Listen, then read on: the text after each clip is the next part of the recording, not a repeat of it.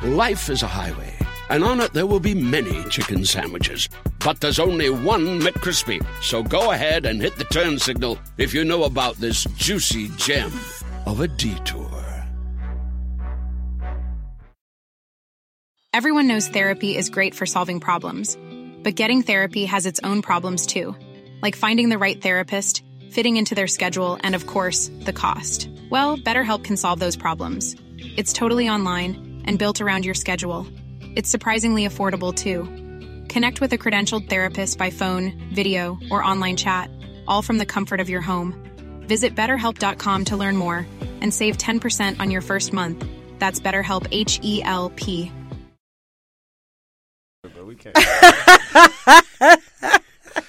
That's what a lot of these people out here are about. A lot of we even know sex drive.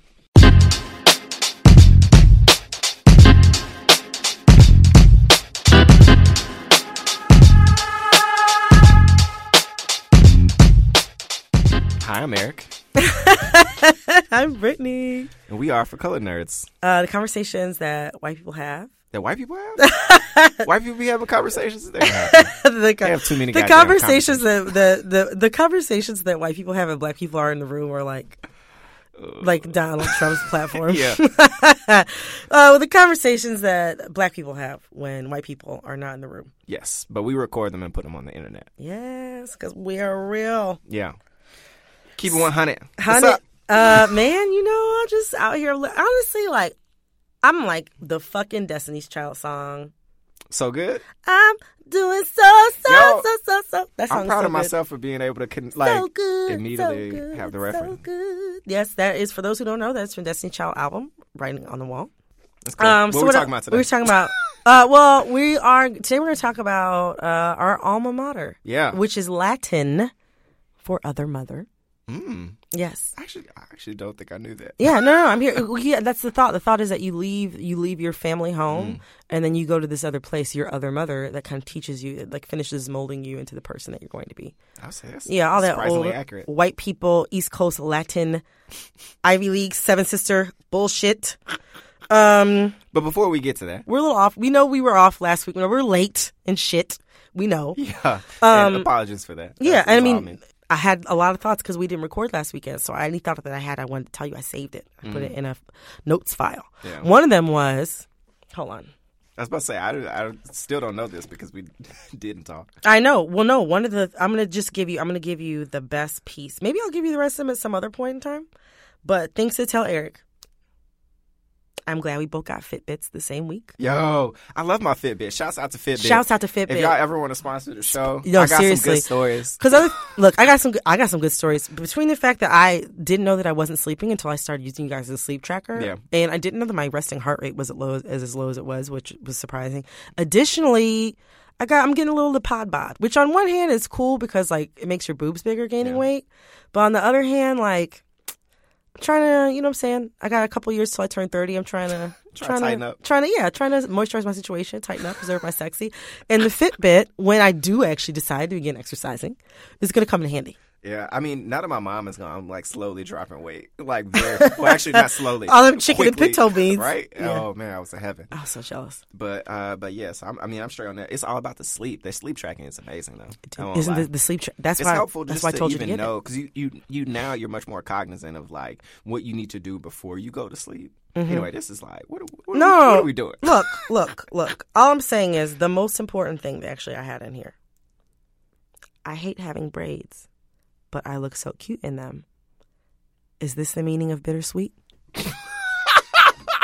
Thought I had. First off, let's talk about Brittany's relationship to braids. Brittany is so fake that Brittany hasn't had braids longer than like 2 weeks in her 3 weeks. life. Oh, excuse me, 3 weeks. 3 weeks. Okay. You made it 3 weeks. Your head is so tender. Like that is sad. I remember Brittany was sitting at our house, could barely This was the blink. first time I had braids. You could barely blink. You couldn't like furrow your my brow. Like I couldn't. I was moving from waist up like Barbie. Couldn't move my shoulders. Couldn't move my arms. It was like you just got Botox. I was like, what is wrong with you? Botox on my entire body. She was just sitting there in pain. She was like, yo, I just can't do it. yo, is this like, I don't understand how people go through this. We're sitting there like, yo, you got to chill. You asked me, you said, why did you? You're like, well, why did you do that to yourself? And I said, to be cute. And it was cute. I look cute with braids, but like, I don't know what it is. I feel like everyone else in the free world gets braids and they live their life. And for me, it's like I might as well staple a farm animal to my head because that's how comfortable it is for me to have fucking braids. You got to commit. Be like channel Melissa Harris Perry. I don't know how she does it. I don't know if people are putting Novocaine on their scalp or what. After time, whatever it is, what will be, will be. No, I was like complaining. Someone very close to me in my life told me that he was going to videotape me giving a sworn statement that I would never get braids again. Because it was literally like I had them and I did not stop complaining the entire time that I had them. But they're so cute on me. I'm glad that you're somewhat past your braids phase. This was like the time you used to tell me all the time you were gonna go to like is it the like $60 weave store? Oh my God! Get a $60 weave. Wait, is it, how much is it? It's $50 weave shop. That's what it is. Cause I'm going to the $50 weave shop. They had locations in Southfield, Michigan. I think they had another one in Detroit, but they might have just been in the Detroit area. They had a couple in New Jersey. I think they might have one in Atlanta. I can't remember. $50 weave shop, for those who don't know. First of all, had the Fire theme song on their website. It's the end of the show. I know, this is the $50 weave shop. The reason why it's so cheap, because this is the thing, for the people who don't know, weave is an expensive process. Yeah. And so you have time intensive, right? Time intensive. You have to wash, blow dry your hair. You should probably trim it, put it in cornrows. Then you have to also buy hair, which you can buy hair off the internet, or you can go like to the people who really know what they're doing. Or go to Fulton Street. Or just collect strands that you see passing in the wind. If you live in my neighborhood, but you could go to like a specialty place that like sells human hair and like go and like get the right color blend so that it mixes well, and then you have to get them. They have to make the tracks, or you can order the tracks fully done. Then they have to get a special hook, like a hook needle, and then like sew them into the cornrows around your head. And you get a full thing. Maybe you're just getting like a partial. I don't know. Maybe you just leaving out the U part. I don't know. But weave is expensive and it's time intensive. So with the $50 weave shop, and this could be something that's like upwards of $500 easily. So they've optimized this process, right? What you do is you come in with your hair already blown dry and trimmed, which you should be doing. And then what they do is they cornrow, and then you come with your own weave. And then they just sew it in. So like a person very close to me. Yeah. I will not say who they are. They don't. I'm not going to tell their business. I was going to say, tell the truth, shame the devil. No, I'm not going to do that. But this person did go to the $50 weave shop. I don't know if they want me to put their business out. I don't know if they care or not. But, and they had a good experience. This person had a good experience. But, yeah, when you went to the website, if you wanted to give them a style, it was $90, which is still super cheap. If you went to the website, as soon as you get on there. Because I'm going to the $50 weave shop. And that was what it was. I just remember we used to talk about this shit all the time. Because I've always wanted to have a weave. I have not the patience or the scalp. Brittany has clearly you don't have the scalp. But Brittany has always, you always worn like two styles. I've seen you use up, like straight down. hair. Yeah. Up, down. And so like you just always talked about like getting a weave. And I was like, yo, like when we were at Howard, it's like, yo, it's not like getting a weave is like some special shit. Like you can throw a fucking stone and hit like 6 people with a goddamn weave. Like what is your? But all weave is not created equal. Some people's weave is a mess. You know this. But anyway, that just reminded me. Yes. Like what the fuck is happening? But yeah, anyway, I can't have braids. I'm not allowed to. So I look cute with them, and it was nice when I was on the road. It was nice to have braids and not be thinking about what my hair is to look like. Mm-hmm. But I don't know. I have the hair of like a Bichon Frise. It's very thin, very fine. So like even when I had the braids, after about like 2 weeks, my actual hair just starts coming out of it and like feathery little pieces. No, other people's hair somehow stays better. I didn't even. Weave. Yeah, and like the braids just come through, and like my hair just it's not cute. Well, anyway, but enough about me. Let's talk about Howard University. Yes, let's switch. All right, so. Take it to the house. We're going to take a little journey before we actually start talking about it. All right, go ahead, Eric. All right, so, I mean, it's no secret that the students today, Black students today, are witnessing the amazing advances and progress that, relatively amazing advances and progress that our grassroots protesters, our friends, our family in the Black Lives Matter movement have been able to enact, in terms of being vigilant, being committed to not standing for this bullshit that we call like dealing with America. And so, anyway, students all over the country have been, seeing this and realizing that, hey, I mean, there's nothing necessarily stopping me from enacting these same types of methods. So we've seen that in the protests at University of Missouri, Mizzou. We've also seen this at Yale. Black students, they're like, and also other students of color too, are like, yo, we're not putting up with this bullshit no more. So in them standing up for that, there has sadly they've been met with almost equal vitriol, like in terms of racists coming out the woodwork, and threatening their lives, shouting racial epithets, like you name it, same old shit from the 60s coming back to a certain degree. And the response to that has been interesting in terms of like, I mean, you got a lot of different people who have feelings about, whether like to the degree that students should protest and stand up for what they look to believe. And I think that's, that's not something, I mean, clearly, our position on that. Like we are in full support. But in addition to that, there's a lot of question of like safe space. Not question. There's a lot of talk about safe spaces and whether or not HBCUs are positioned as a safer space than predominantly white institutions. And HBCUs have kind of really like there's been a lot more talk about historically Black colleges and universities than in the past 2 months. Than what we've seen in a long time. Like BuzzFeed has actually recently done, not necessarily connected to this, but surprisingly well timed. They just did an awesome series on HBCUs that looked at like a variety of different topics and issues and had some awesome pieces come out there.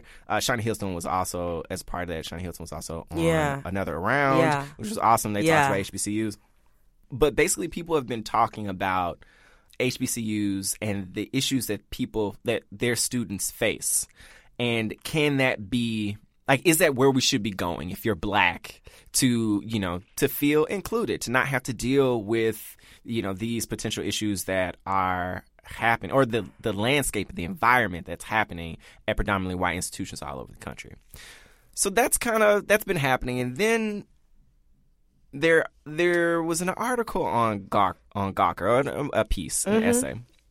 It came out like a couple of weeks ago by Jared Loggins.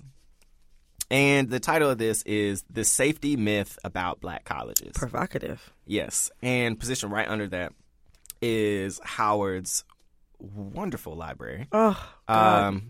And the yard, and a picture of the yard. In the clock tower. Yeah. This essay's contention is that, it's a myth that Black colleges are this safe spaces, are these like amazingly safe spaces, or this utopian environment for Black people.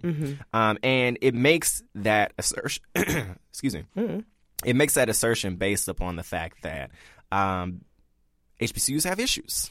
One of the biggest, if not the biggest, is their lack of attention, protection, and inclusion of LGBT people, in addition to the fact that a lot of times their money ain't right. And approach to just general administrative processes are flawed at best. I was going to say messy. Flawed at best sounds a lot kinder. And initially when I read this, and to frame, Brittany and I have made no secret of the fact that we went to Howard. Yeah, we've mentioned it a couple times. Yeah, and we are, I would say we're proud bison. I would say so. Definitely, at the least. At the very least, yeah. And my immediate reaction to this, I puffed up my chest a little bit, and I was like, "Well, hold up, I got a little like testy," and I was like, "Well, wait." And then, you know, as what I would recommend most people do, I took a step back and like I reread and I was like, well, let me read this again. Let me actually like, you know, process this a little bit more. Mm-hmm. And I was like, well, there's some points here, you know, like, yeah. And so, you know, then as I normally do, I opened up Slack. Sometimes it's GChat. Sometimes it's now we super underground now. Now we got Slack. We got a Slack channel. So I popped open Slack and I sent you the link and I was like, how you feel about this? What did I say? I don't even remember. Well, precisely, I don't remember what I said, but yeah, I know what I generally said. Your response was surprising. And in terms of it, your immediate response was surprising, I would say, as you didn't have a puffy chest moment. You were like, yeah. You're like, this is about right. It's kind of accurate. Yeah, it's kind of accurate. You were like, you know, I don't want to speak for you, but you said you had a lot of issues while at Howard. Yeah. And after you saying that, I was like, well, yeah, I had a lot of issues while at Howard. And, you know, I started thinking about it some more, and I was like, well, damn. So I think today we want to kind of dissect that a little bit because I think it's a useful conversation. Yeah. And I think we're uniquely positioned. I would agree. Having both attended an HBCU. Yeah. To discuss it. Yeah. So I would love to hear if you could talk a little bit more about your experience at Howard, Brittany, and how you can identify with the fact that this particular article had some points. Well, I loved going to Howard. I would say the most difficult year that I was there was the very first.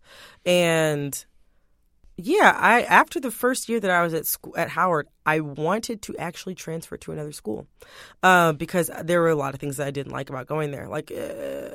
But then I thought about transferring to University of Michigan, or I don't know why I acted like there was another school I was going to transfer to. Yeah. I thought about transferring to the University of Michigan, and then I thought about this was where my older sister went, and I spent a lot of time. My older sister, she attended University of Michigan like when they were in the middle of their Supreme Court case about affirmative action, and she was one of like the lead. She led the charge basically for the black students at University of Michigan, and like me and my family spent a lot of time taking the buses, from Ann Arbor, Michigan, missing school and stuff like that, to go down to DC and like stand on the steps of the Supreme Court in the middle of wintertime, because my sister was like, and I think about how remarkable it is that she was like 20, you know what I mean? Yeah. 21, like that's what she did. Sadly, not sadly, proudly, that's like not surprising to me at all. Yeah, no, not at all. Yeah. But like that, like, so I think I thought about that, and I thought about what it was like where I grew up, which I've gotten into in other episodes before. And I was just like, you know what?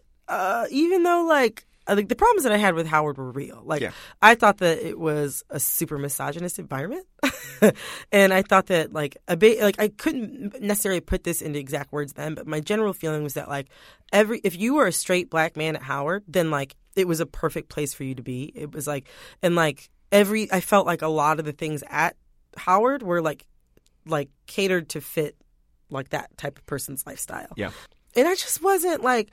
I know that I can be kind of a pill at times, but like I really like for things to work for me. Mm-hmm. Do you know what I'm saying? You've met me before. Yeah. And like that wasn't working for me.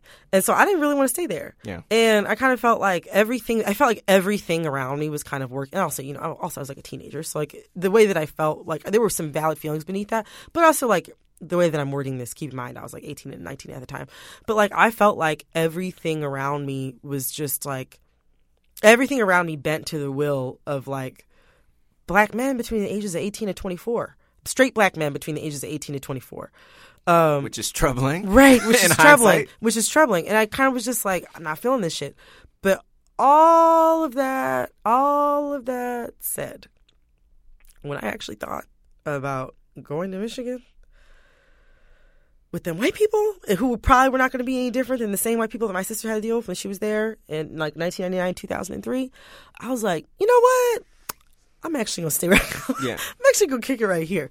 But yeah, no, definitely I had I would say almost at every single level of the organization, from like Yeah, I would say I don't want to go into too much detail because I don't really want to put people's business out there. I think you can allude to things. I mean, I think yeah, that's but fair. there were people at I would say on professorial staff, on administrative staff, on a student level who behaved toward me in such inappropriate and ridiculous ways, but the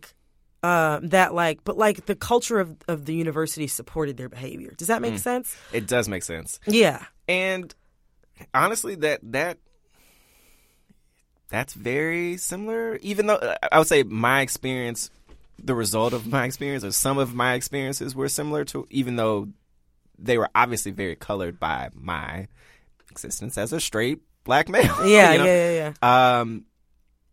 Your skin refuses to be defined by age. That's why Agency creates personalized anti-aging formulas that smooth fine lines, lighten dark spots, and improve the appearance of dark circles. Each formula is tailored to you and prescribed by a licensed dermatology provider. Formulas are customized with clinically proven ingredients like tretinoin, which is up to 20 times stronger than retinol. Get your first month free at withagency.com. That's WITHAGENCY.com. $4.95 shipping and handling subject to consultation. Subscription required. Cancel anytime.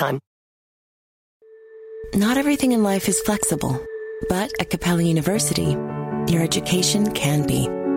With our game-changing FlexPath learning format, you're empowered to fit education into your life without putting other priorities on hold. FlexPath lets you set your own deadlines and adjust them when needed.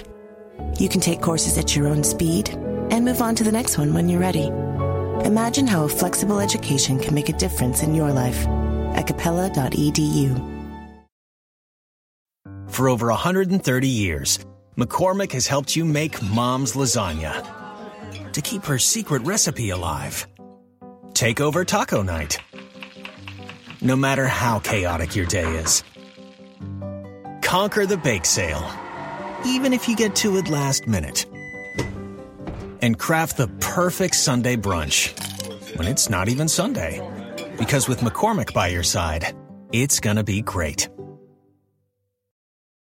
On this episode of Plant Killers, we'll explore one nation's most notorious fruit and vegetable killer, bad dirt. What makes bad dirt so bad? The answer? The ingredients. But fear not, true crime enthusiasts. This story has a happy ending. New Miracle-Gro organic raised bed and garden soil. It's made with quality organic ingredients from upcycled green waste like compost and aged bark. Unlike the other guys who can't say the same. Looks like bad dirt's murdering days are over, thanks to Miracle-Gro. Join us next time on Plant Killers. Initially, when I was first looking for schools, like Howard was honestly, it was always Howard. Yeah. Like, you know, I stepped onto campus at I think I came up here on like a trip with my mentor and somebody else who was also who would eventually be coming here, and I was like, holy shit, whole bunch of like, you know, immensely like intelligent black people all just sitting around talking about smart shit and being black. Like, I'm there. Cute too. They were all cute. Everybody's fresh. Like, I'm there. You sign me up. So, you know, and I got here, and I would say probably my first year, I was just so afraid that I was gonna flunk out that I didn't really talk to nobody. I was kind of like, I'm just gonna do my work. Yeah. And you know, I was chilling. Second year, that's actually when we met. Yeah.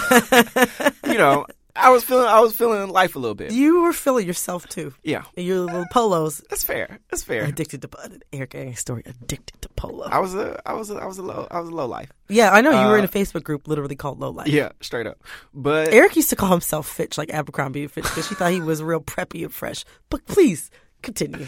Anyway, but as I continue my time there, my matriculation, I started to see some seams.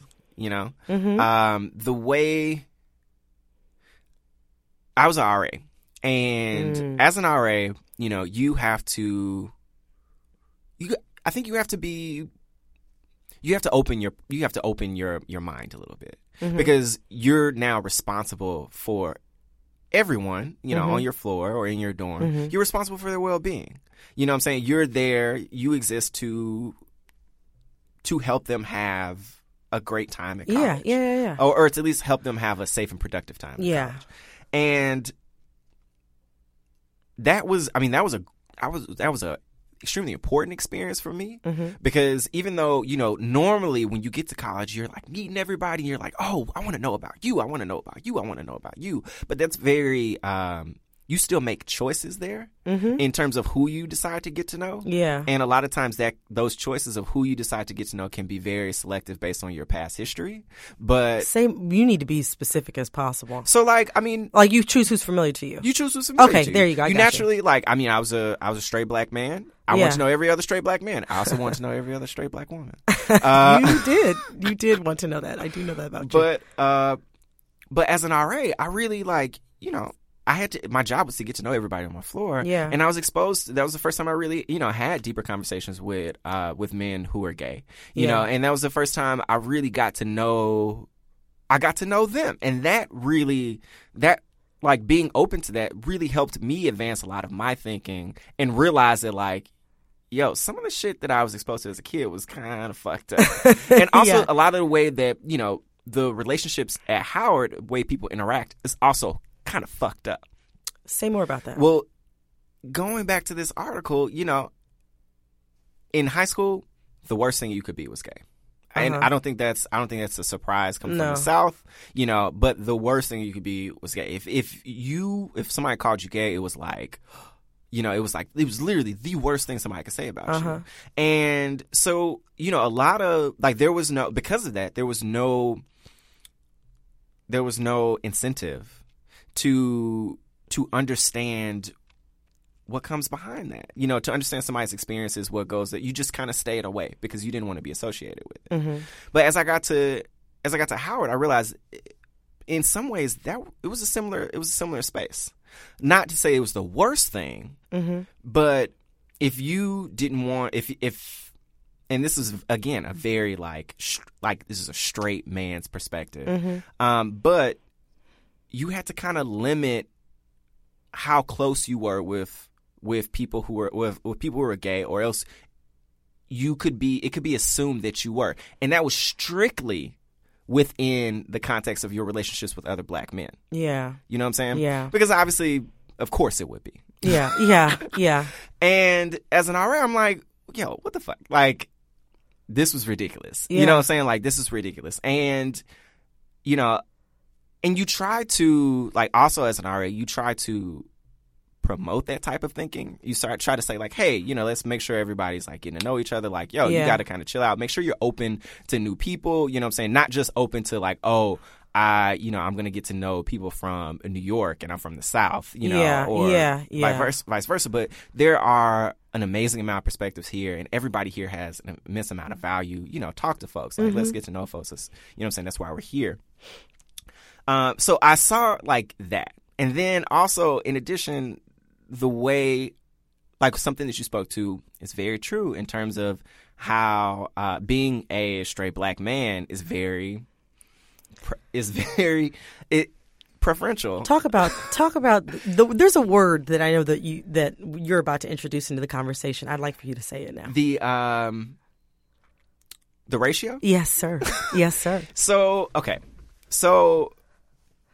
it's no secret that in general, in most college spaces, there are more black women than black men. Yeah. But there is a lot of talk and discussion of the ratio at Howard. The actual ratio is something around 2 to 1. Yeah, 2 or 3 to 1. But I've heard it. No, because it's 66% women, 33% men, 2 to 1. Okay. Right. People will tell you when you get there. It's like 8 to 1. 8 to 1. 15 to 1. And I remember being like, look, I'm not good at math.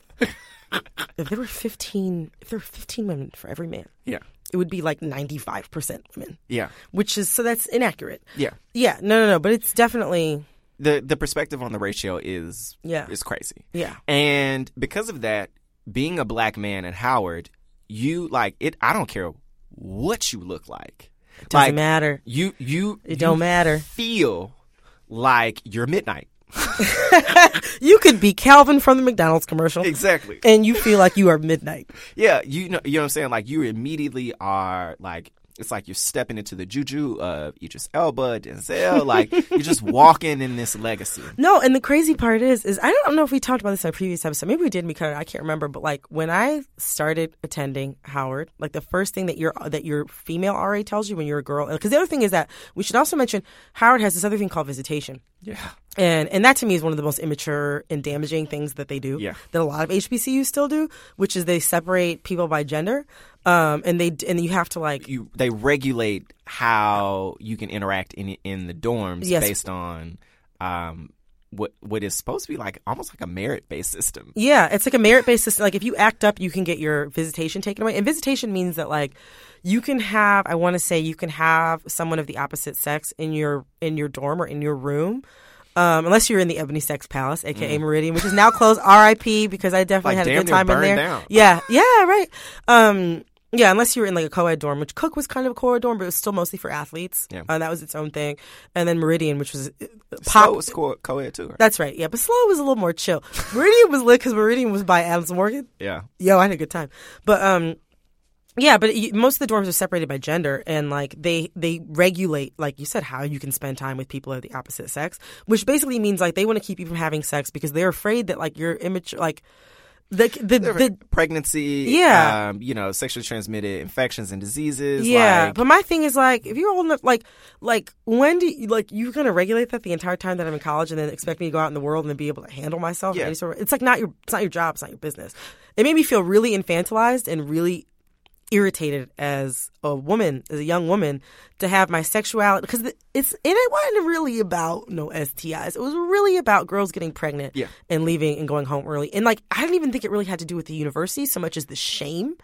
Do you know what I'm saying? And it was almost like a hate to bring this dude's name up, but like a Bill Cosby and Ben Carson-y kind of, like, we're going to keep you girls from getting pregnant by regulating the time you can spend with these dudes.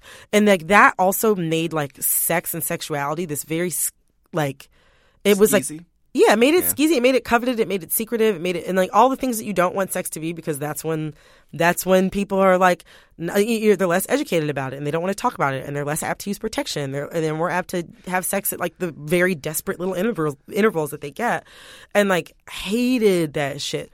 But, like, visitation and the ratio were very closely intertwined because, like, anyway, going back to when I first started talking to my RA. But my RA was, I think she was a junior. She was like 20, and I was like 17. I just got into school. And the first thing that she talks about, she's like, so, there's a ratio. And if you're a light-skinned girl with a mole over your left eye and you talking to some dude, don't get it twisted because of the ratio. The very next day, you can see him walk around campus holding hands with a different light-skinned girl also has a mole over her left eye. And it's just like, that was the thought. The thought was like, and I almost, like, appreciate it in a really sad way. Yeah. Like, the ratio at Howard, and we're not going to get into this because we've vowed as a partnership never to, like, talk specifically about this. But, like, the idea of the ratio and the scarcity of, like, the possibility of, like a straight relationship, black relationship, that exists at Howard, like, also is kind of, like, exists in, like, the actual world. Yeah. And, yeah, so I don't want to get too deep into that. I'm kind of almost grateful that they were so harsh with it, though, at Howard. I was 17. I think about that sometimes. I was, like, 10 years ago. Yeah. I almost want to cry thinking about the fact that, like, the first interaction that I had with, like, dating and with, like, the social dynamics of, like, being around a ton of other black people at once was kind of like, your value is iffy. Yeah. Your value is it's iffy. It's negotiable. We're not really sure if it really exists. Irreplaceable. You're totally replaceable. Like, that's the first idea that I had about myself as like, you know what I mean? And it's a built-in system based on this bureaucracy to a certain degree. Exactly. Yeah. And it's like that idea, like, even though that's, like, we're just talking about dating and sexuality and that, like, that extended into classrooms. And that extended into, I was in a film major, so I was in a mostly male department. And it was like some of the shit some of the shit, I don't want to get into too much detail. There's another component to that, though. It's not like there's another component to the ratio and why that's significant. And also why it places a certain degree of preference to being a straight black man. Mm-hmm. There is, and this is something we have talked about on the show. Yeah. In terms of there's a perspective that black men are it's a much more dire situation for them, and we are in need of a lot more attention and special care. Yeah. And that's something that also translates to the college experience. Yeah. And how, like you say, your professors will relate to you. Like, I can sadly say that there's definitely some like situations where, I've gotten looked out for. Like, because of the fact that, well, it's not too many of y'all here, we need to make Shuffle sure. you through, Yeah, we need to make sure, like, you're getting through, like, it's important. If you're trying, that's enough. That's enough. And it does not exist the same way for Black women. Yeah. And it's interesting. I mean, or even, queer people. Hell no. And the other thing is that, like, the women would look out, too, which is, again, that's, like, also a whole other conversation that also exists in the real world. But, the female professors and administrators would look out for the boys there. And, like, I wasn't getting the same shit.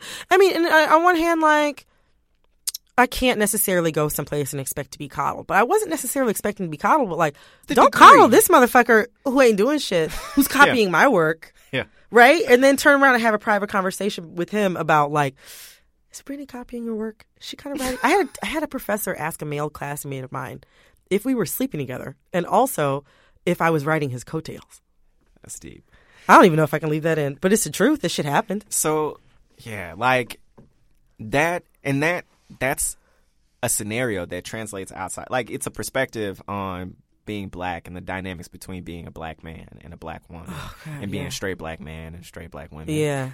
That exists outside of the HBCU experience, but it definitely is probably a lot more concentrated within that environment. I will say, though, it does say something about white people. It does say something about white people that I was like, I'm gonna stay in this scenario rather than attend the University of Michigan. Well, I mean, I think, So, but before we get there, yeah. So, like, in addition to that, there's one other thing that I think is also significant, and, like, it also is very much related to the type of protests that we're seeing right now, and I think it's important, and that is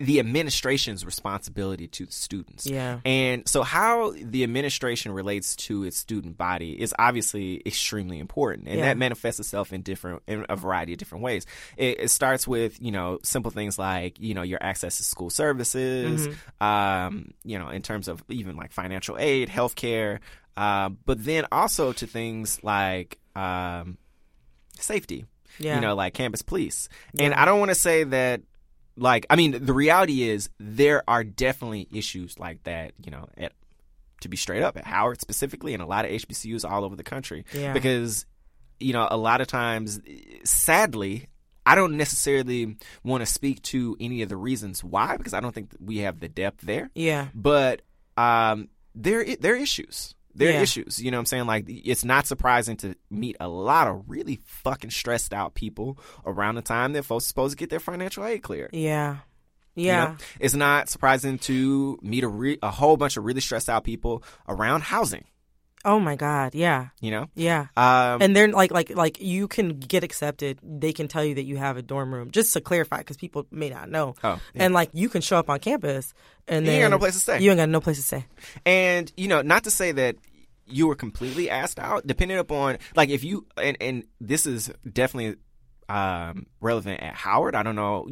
I imagine it's probably real at a lot of HBCUs and probably some predominantly white institutions too. But if you had a certain amount of like get up and go, you could talk to the right person who would make sure something happens. Yeah, but you have to have the right amount of get up and go. You have to know. Also have to know the organization too. Exactly. And so like a lot of like for me, a lot of being at Howard was really getting to know the process. Yeah. Getting to know what type of actions I need to take that would generate the results I need across the administration, across like my access to services. And things there. So, at Mizzou, at Yale, people like Black students are responding to the administration's lack of attention to the services that they need to feel safe, to feel included. And that is something that HBCUs do struggle with. In addition to the fact, like this essay specifically pointed out, to including and providing safe spaces for LGBT people on campus. Yes. So that said, I mean, it's like, it sucks because something that keeps crossing my mind whenever we have these conversations is like, on one hand, like, I'm almost glad that like I had that experience, and like that's how they sell you on it when you first start there. Is they're like, you have to make 2 or 3 copies of everything. The great thing about Howard is that you learn how to you learn how to exist in the world. Yeah, I mean, like I will say, like both of us, I say have a pretty good ability to get up in the morning and know how to get a nut. Do you know what I'm saying? Like we know how to. We're not gonna be sitting out here broke. No. And like that, and like I mean, like. God bless my parents. They tried to work with my little raggedy black ass when I was a little teenager, but I was a little spoiled brat. And going to Howard kind of was like, nah. All right, you gotta figure it out. Yeah. And like definitely, it was a good finishing school in that way, in many, many senses. But like I really like to think that there's a way that like, and I know that there's tons of other black folks who went to HBCUs who feel that way, but I want to strongly believe that there's a way to be able to get that same result without having to like have my education and my well-being like mentally or physically be like in peril. Yeah. You know what I mean? For like 4, 5, 6, 7, 8 years straight. Hey, you know, gotta be real. And I mean, and the thing is, the reason why, in spite of these things, the reason why we are such fierce advocates for Howard is not just because it's where we spent some extremely like beloved and crucial years. And tens of thousands of dollars. Yeah. Yeah. Is the fact that there is a built-in safety around the foundation of blackness as the norm. Yes. That you can't get anywhere else. I can barely explain it. You know, like I talk to people and they're like, yo, like, were you just like swimming in like blackness as a kid? Like, and I'm like, no. I sure as fuck wasn't. Like I was into pop culture, but I had no ability to really process what I was seeing or being exposed to. Like I had no context for it. Yeah. Going to Howard exposed me to a variety of different black experiences and made it pushed me to be more of a student of my own culture.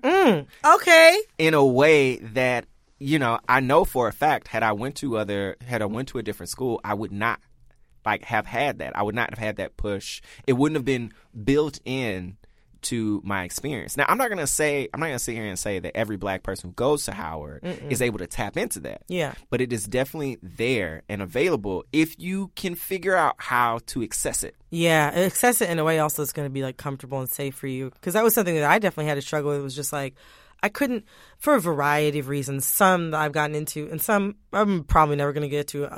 If you catch me in the street, I'll talk to you about it. But like, I'm not going to necessarily get into like on this type of like record. Yeah. But like, I did have to do a lot of shifting and a lot of adjusting and a lot of like just assessing whether or not people or different relationships, different friendships, different, you know, social circles were going to be healthy or productive for me. But I still like, even so, like I think I tweeted this after when I shared the kids' article, was in Jared Loggins. It's like, Howard University is like going there is deciding to go to Howard is the single most important decision that I've ever made in my entire life. I would not be in this room. I would not be employed by Gimlet. I wouldn't know you if I hadn't decided to go. Do you know what I mean? Same. Yeah. And like but still going to Howard stressed me the fuck out. And I had to like, it took me years to be able to kind of like calibrate myself. Yeah. To kind of be like, okay, like I'm a person in the world and like I feel normal. Like I loved going to Howard, but going to Howard stressed me the motherfuck out. Yeah. And like, it's not to say even that you can't be a black person and have like a valuable like learning experience or growth experience at a PWI.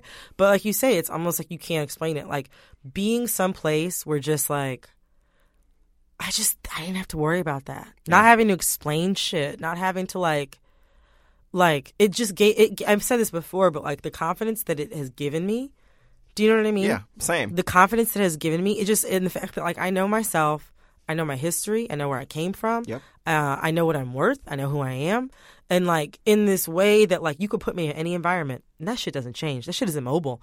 And, yeah, I mean, it's not, like I said, it's not to say that, like, you can't gain those things, you know what I mean? Somewhere else. But, like, goddamn, like, Howard University gave that to me in a way that, like, I mean, like, I can't describe it to you. And I think, you know, in addition to, like, while Howard and other HBCUs would like to sometimes think and sometimes overestimate their commitment to academic excellence, you know. Shots fired. Okay. I'm just saying, like, let's be real. That really is, like, that's like the number 2 of what they sell.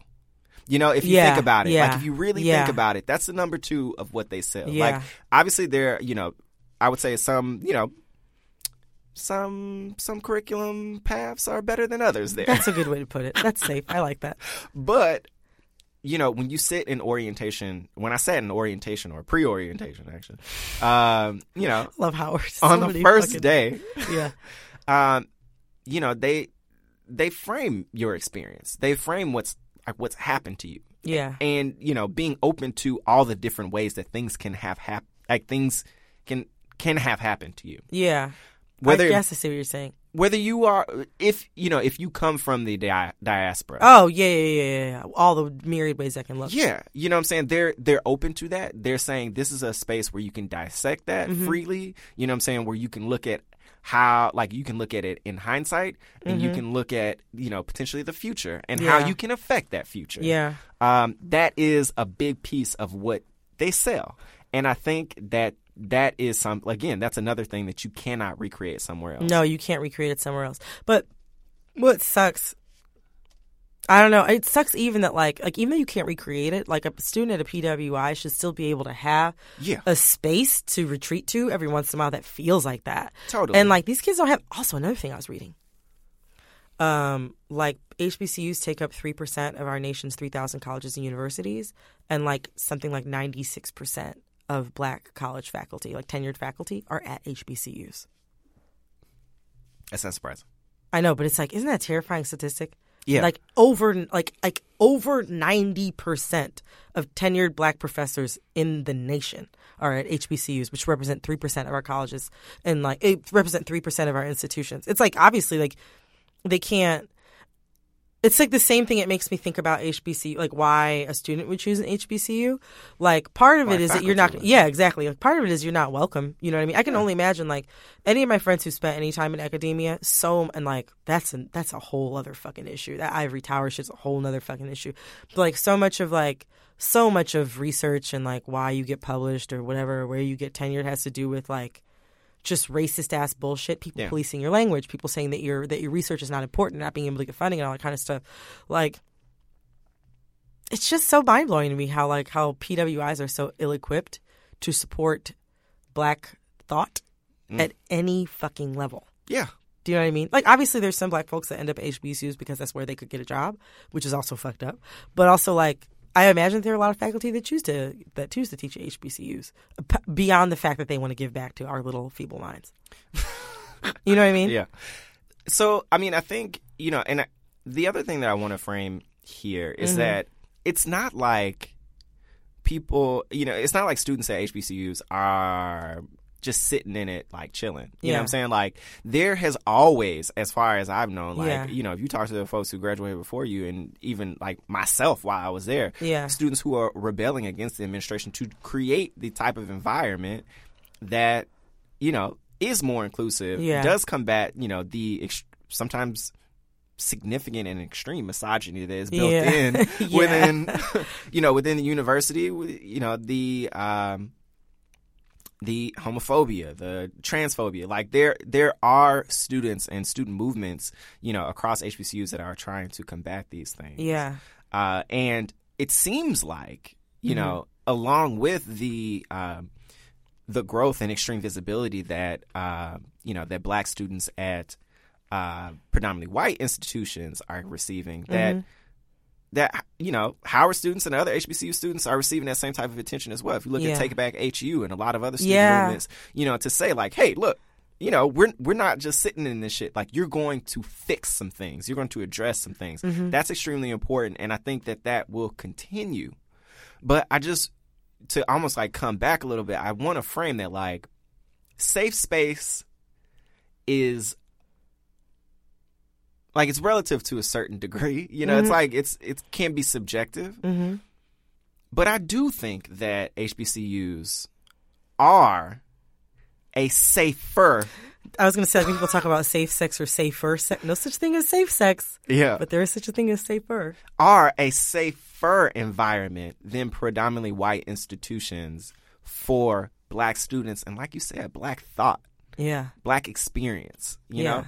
And that's something that I think is important to be, like, it kind of needs to be said. And having been, you know, having come from Howard, like, I feel confident in saying that. And I don't know a ton of people that would disagree. No, I don't think I know any. You know, so do your research. Yes.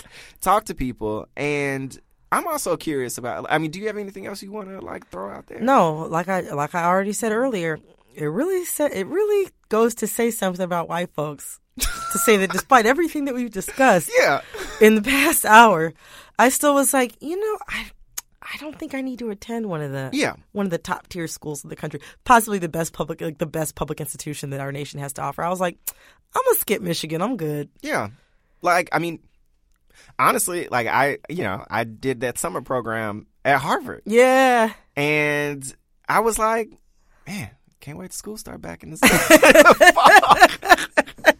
Like, ooh, yeah, this is deep, you know. Yeah, and you know, I was gonna say no shade, but little shade. You know, I think it's pretty clear. There's work to be done in a lot of places. Yeah. But I think like, you know, I mean, obviously, like, y'all know that black folks are putting PWIs on notice, like, as we speak, which I think is a beautiful thing. I'm so happy about, because as much as I believe that HBCUs are necessary and vital institutions, I also believe that black people have the right to exist fucking anywhere and do whatever the fuck they want to do. And it feels safe. Yes, and it feels safe. Exactly. Like their thought and their work and their contribution to academia is valued. Exactly, valued and valid. Like, I think that black people deserve to exist wherever they want to exist. But you know, at the end of the day, I'm so glad. I'm so glad. I went to Howard U. And not a white school. We should actually call the episode that. Yeah. The entire long fucking title. I'm so glad I went to Howard U and not a white school. For those of you who don't know, there's this beautiful song. We should actually, I'm gonna cut this part out. We should close the episode with it, now that I think about it. Right. With the marching band. So so there's a beautiful song. I'm so glad I go to Howard U. And if you attend any Howard event, it could be like the Quad Step Show. It could be, you know, homecoming game. It could be a basketball game. It could be anything. Yeah. I'm not going to sing it for you, but basically the lyrics are, I'm so glad I go to Howard U. I'm so glad I go to Howard U. I'm so glad I go to Howard U singing Glory Hallelujah, because everything is a Negro spiritual at the end of the day. Singing Glory Hallelujah, I'm so glad. That's the song. And when we sing it, after, you know, I'm so glad I go to Howard U, we say, and not a white school. And not a white school at every single event. Yeah. It's beautiful. It's a beautiful thing. And, you know, like I said, all this, like, I think, as much as I love Howard, I think part of loving something is you got to kind of, you know, you got to kind of wrestle with it. You got to be critical. You got to be real. You get me right sometimes. I do try to get you right. You get me right sometimes in different ways. In different ways. It's give and take. Exactly. It's give and take. You know, part of loving somebody is telling them when they're wrong. Yeah, I think James Baldwin had a quote about that actually wasn't too far from what you said. Mm-hmm. But yeah, basically. So yeah, that's I think it's good. I think it's good that we, you know, that we got this off our chest. Yeah. Yeah. So I mean, if you have any questions, as always, feel free to reach out to us. Yeah. Keep them emails coming. Keep the emails coming. colorednerds@gmail.com. Yes. In addition to reach out to us, also leave a review. Rate and review. I like how I thought you were going to say something. You said that like that was some new shit. Like you were just giving a new concept out. There's this thing. Yeah. So just reach out, touch. Touch us through social media. We're there. But that's really everything that I had on my spirit today. Same. So, all right, y'all. All right. Have a good week, you guys. And happy Thanksgiving. Happy Thanksgiving. Happy Thanksgiving. Eric and I are going to be together on Thanksgiving. Yeah. I'm excited for this food. I'm excited for the food. I'm excited for the crowd. It's going to be a good crowd. Your family has a good culinary tradition. Which is? Oh, we cook. Food. You cook. Oh, You thanks. have good Okay, food. good. Yeah, we do have. I'm gonna be real. Not everybody does. Your family has but good like food. we can legit. We got it. I So don't I'm have no excited. worries. Yeah, I'm excited. The meal is gonna be good. Peanuts coming. Yeah. Carla's coming. I've got some other very special guests. Should be an interesting mix. All right. Yeah. Let's do it. All right. Well, happy Thanksgiving, you guys, and we'll holler at you soon. Bye. Bye.